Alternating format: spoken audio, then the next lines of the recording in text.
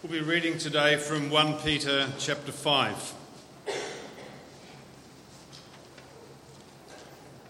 To the elders among you, I appeal as a fellow elder and witness of Christ's sufferings, who also will share in the glory to be revealed. Be shepherds of God's flock that is under your care, watching over them. Not because you must, but because you are willing, as God wants you to be.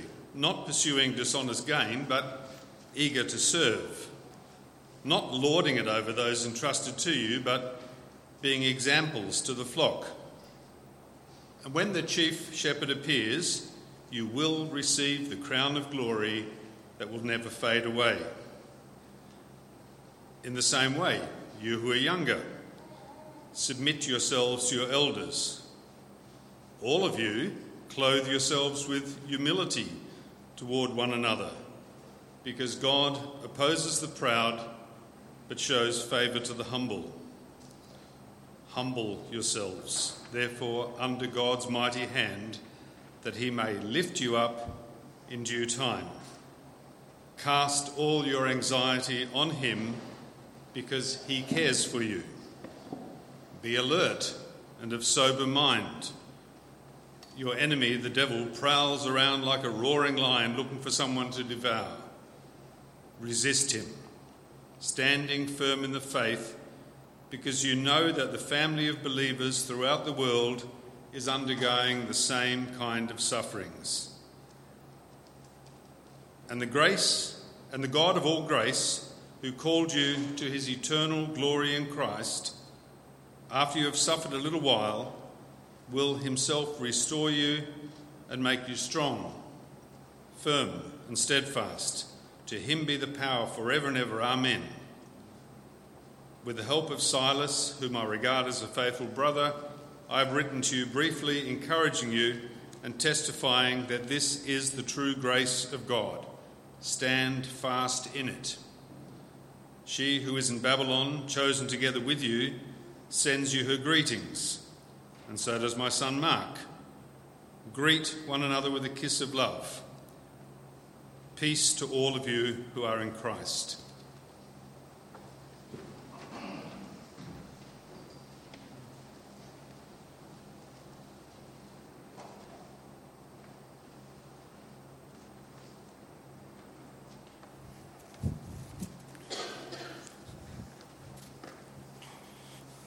Good morning. It's great to see a full house here today. I trust you've been encouraged through our service this morning. I certainly found it very encouraging hearing those testimonies. It's time now, as we've said, to dig into God's Word from 1 Peter. We're looking at our last sermon today, that we're finishing our series on the book there. As I do that, I'd just like to pray. I had a last-minute prayer request from Gerda and Albert. They've got a family member, Doreen, and her family moving over here. We've had some moving away. Now we have some moving home back here. And, they just requested that I pray for them as they make that move. So let me pray for us now. Heavenly Father, as we come to your word this morning, we thank you that we can experience in you your grace. And I pray, Father, that as we open up these words here from 1 Peter, that you would speak to us, that you would shape us, that you would guide us through your Holy Spirit, convict us and draw us close to you. Father, I also want to pray and take the opportunity to pray for Doreen and her family as they make the big move over here to WA. Lord, it's a reminder in these times as we move that ultimately our home is not here on earth, but you prepared our home for us. Jesus has, as we know in John 14 that you've declared there. So I pray, Lord, that they would know your comfort and grace, and I pray for the family that they would support one another as they, get around those who are moving from interstate. Father, be with us now, we pray. Amen. So throughout our series on 1 Peter, we have seen a lot of amazing things. We've seen how God has called Christians to holy living, all because we ourselves are called by God, being God's chosen exiles who have a new identity in Jesus. A new identity that brings along with it suffering. Suffering because the world rejects us, or because the world first rejected Jesus. Last week we saw another example of that suffering. We saw how Peter called us to rejoice in our suffering. Suffering for the gospel, whether it is big or small. Today, in these final words here of the letter this morning, Peter focuses on the internal church community. You know, we've got all these external pressures from the world. There's suffering from without. So the question is, how do we as a church community respond to this from within? What should characterize us as God's people?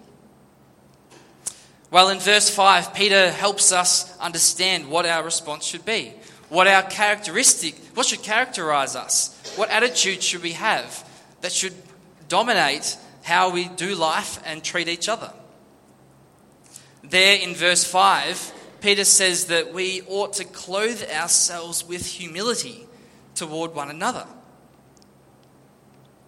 When it comes to humility, I think as we think about that, and in light of our culture, I'd actually say that our culture has a pretty interesting and mixed relationship with this idea of humility. On one hand, our culture tempts us to actually, in an overt way, puff ourselves up and have self-exaltation. Whether it's through perhaps position, status, money, or social standing, these are all ways in which we can easily become prideful in what we achieve or how we are seen by others. Great achievement in our world can make a person conceited and think of ourselves better than others. And yet, on the other hand, at the very same time, it's also true that our culture recognises this and actively repels it. Here, Aussies in Australia, we're known for the tall poppy syndrome. You may have heard of that, where those who are perceived as exalting themselves over others, they're actively brought back down to earth. I think you know what I'm talking about. Now, if we just think about that for a moment, the good side to it is that, at least traditionally in our Australian culture, we do recognise that all people are equal, that we shouldn't consider ourselves better than others. And that point alone, the Bible agrees. You open up the first page of the Bible and it says in Genesis that we are all made in God's image. But the bad side to this tall poppy syndrome is that it often results in us severely ridiculing and attacking those who are perceived as being prideful. And if we're honest with ourselves, this is often motivated out of insecurities that we might have, or covetousness that we have of basically not wanting what other people have. Such an attitude might appear humble on the surface, but I think that's questionable at the very least. The humility that Peter calls us to is different. On the one hand, the gospel challenges us not to be conceited in our achievements, because we know that everything we have comes from God.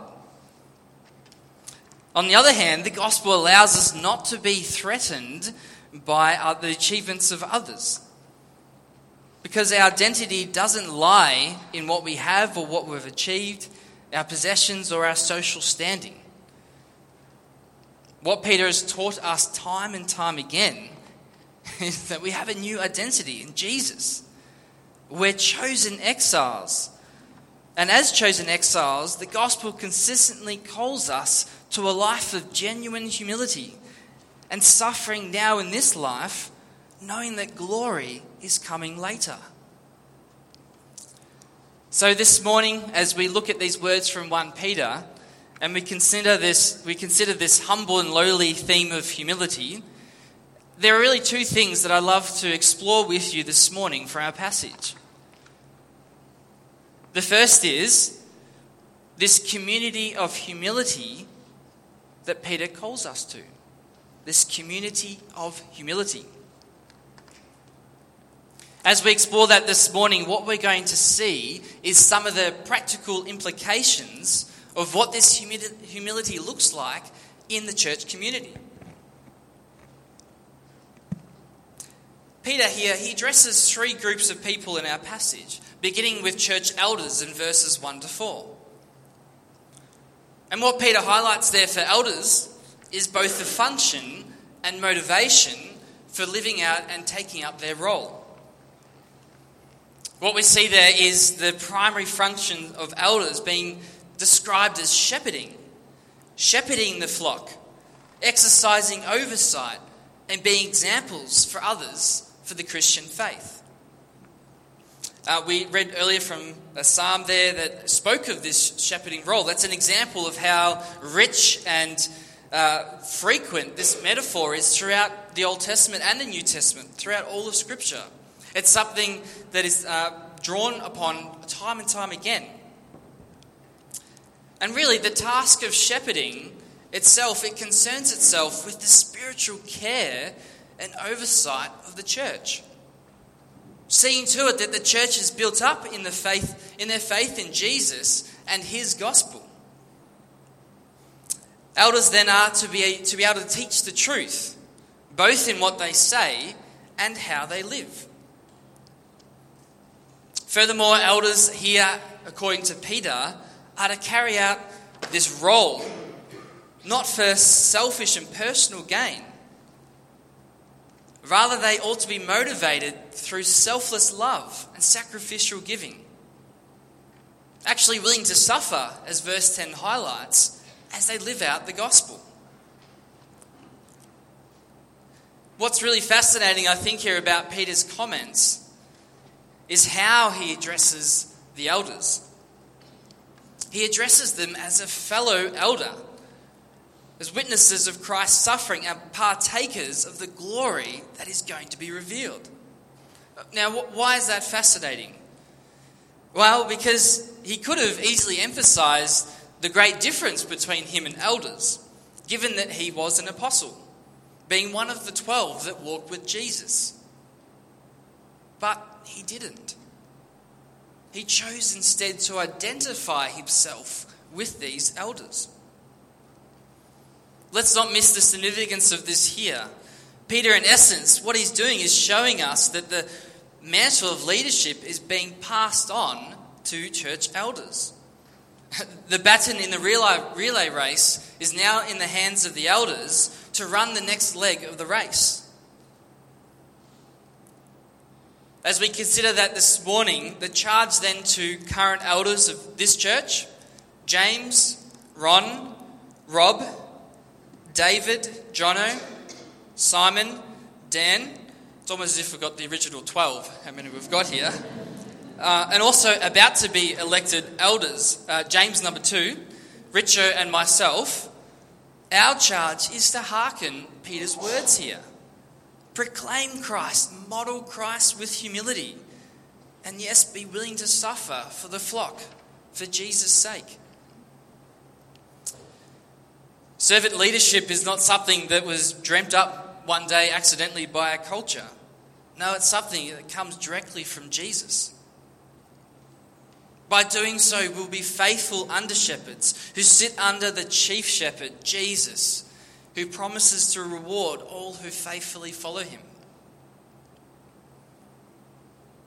In verse 5, Peter then goes on to address his second audience, those who are younger. It's a little bit hard to know exactly who is encapsulated in that word there, but it most likely simply just means those physically younger, perhaps those under the age of 30 by Jewish standards. Peter likely addresses the younger specifically because they often struggle with rebellion to authority over them. Is Peter right? Who knows a young person who has upon occasion struggled with submitting to authority? Who was once a young person who didn't like authority?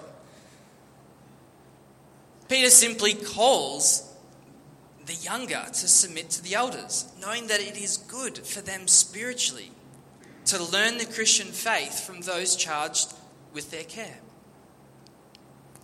So Christo, Ashton, other young folk here today at Willow, God desires you to come under the wing of your elders, to learn Christ from them, to observe how we live, in order that you may grow strong in your faith. Are you willing this day to follow our lead for your spiritual good? Lastly, in the rest of verse 5, Peter then goes on to address our third audience, everyone, calling all to be clothed with humility. In this way, the responsibility to live Christ-like with humility does not land solely on elders or the younger, but it is a collective responsibility that we have to one another. To model and speak Christ to each other, to submit to God-ordained authority over us. And when we are in positions of oversight, to exercise godly authority with all humility.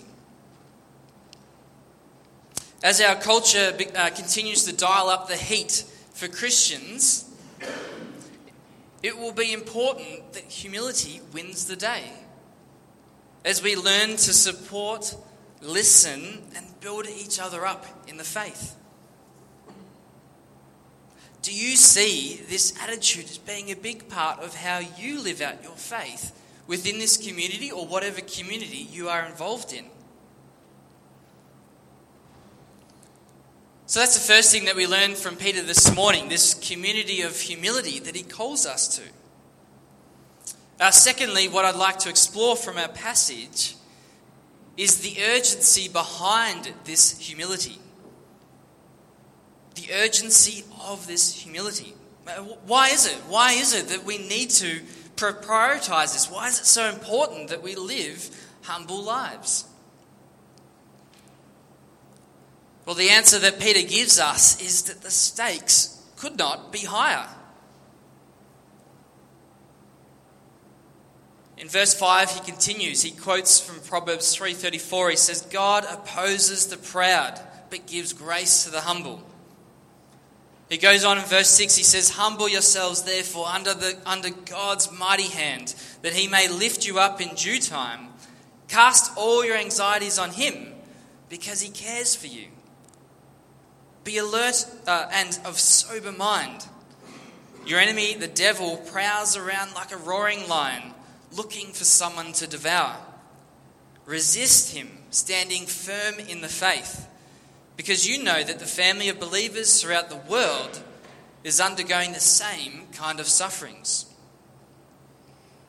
What Peter does here is he gets to the heart as to why humility is so important.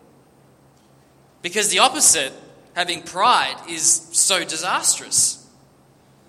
Human pride is lethal. When Adam and Eve, all those years ago, reached out and took that forbidden fruit, sin, pride, entered the human heart and wreaked havoc.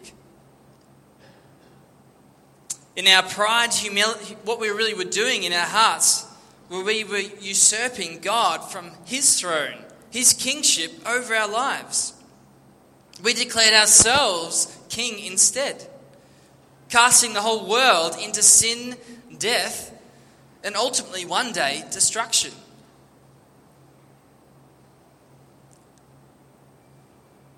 And arguably, we are so good at hiding this pride. A common belief in our culture today is simply trying to be a good person is enough. It will get us across the line into heaven. Or if you don't believe in heaven, at least it'll just make you a good enough person in the eyes of others. But such a belief is deeply flawed. At its heart, it's self-exaltation.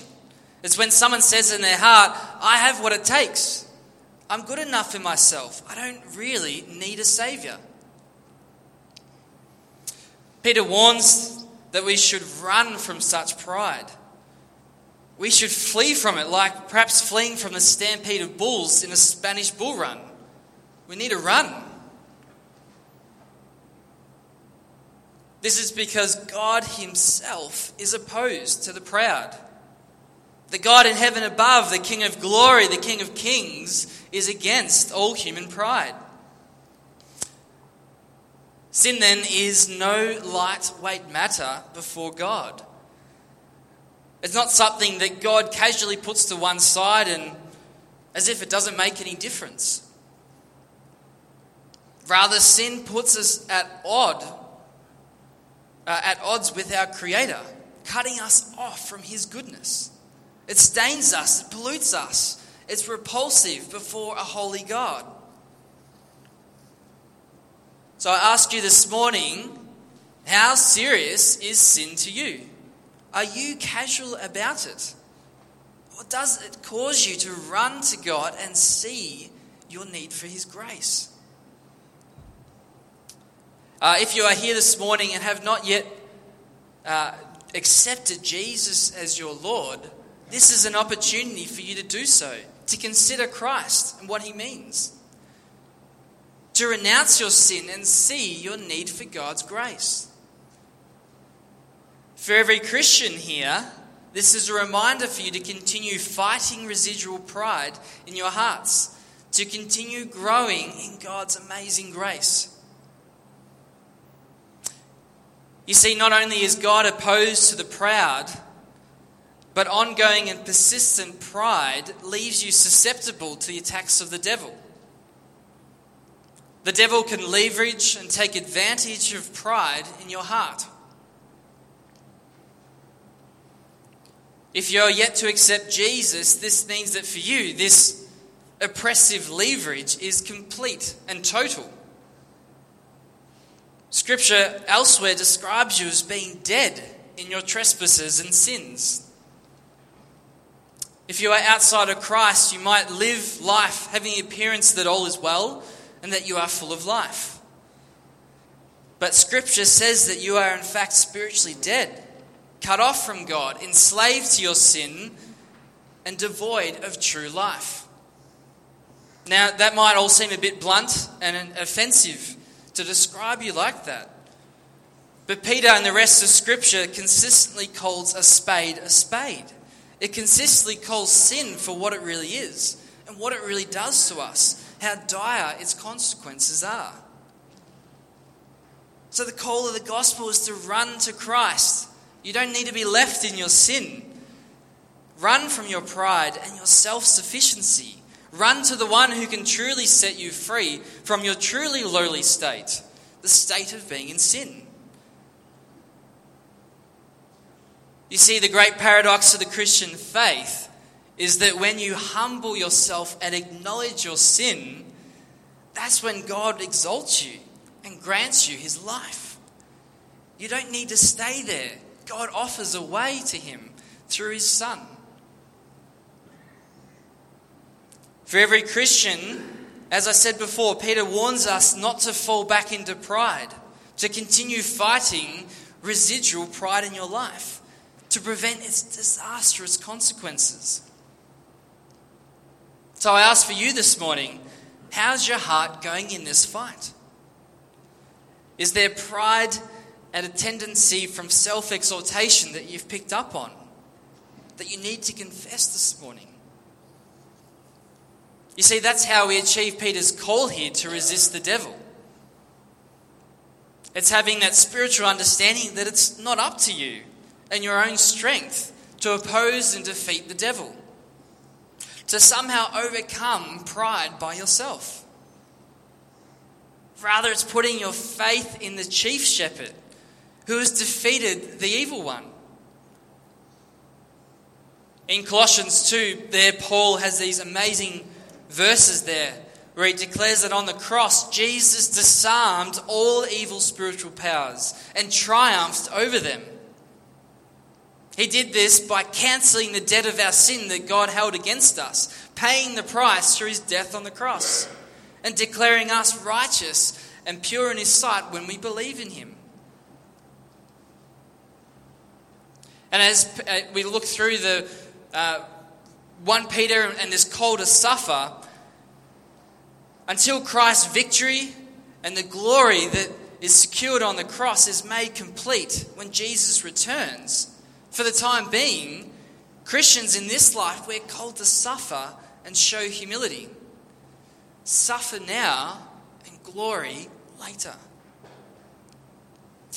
In verse 10, Peter says, after you have suffered a little while, the God of all grace, who has called you to his eternal glory in Christ, will himself restore, confirm, strengthen, and establish you. So that's the two key things that we see from our passage this morning. This community of humility that Peter calls us to, that God calls us to, and the urgent need for us to run from pride and its disastrous consequences. I just want to close looking at verse 12. There, Peter, he actually provides a grand purpose for why he's written the letter. He says, I've written to you, briefly to you, exhorting and declaring that this is the true grace of God. Stand firm in it. As our series on 1 Peter comes to a close, it's true that we've seen some extraordinary truths about the Christian faith. Some challenging truths, some encouraging truths. We've seen the amazing hope that we have in Jesus, how he called us to an eternal hope, an eternity spent with Jesus. We've seen how we're called to live holy lives as we reflect the holy God that we worship. We've seen that we live as chosen exiles now in a world that is hostile to Christ and his followers. And how by putting holiness into action, we are called to rejoice in our sufferings for Jesus, standing firm in the gospel. So for each of us here this morning, the question that remains then is this: do you believe this gospel? And will you stand firm in it, come what may? Do you believe that Jesus suffered willingly for you? That he died, rose again, in order to give you life? Do you submit to his rule over your life, knowing that he has an eternal and glorious life ready and waiting for you, a life beyond this life? My prayer for you this morning is that you do. Fellow Christian, stand firm. Amen. Let's pray.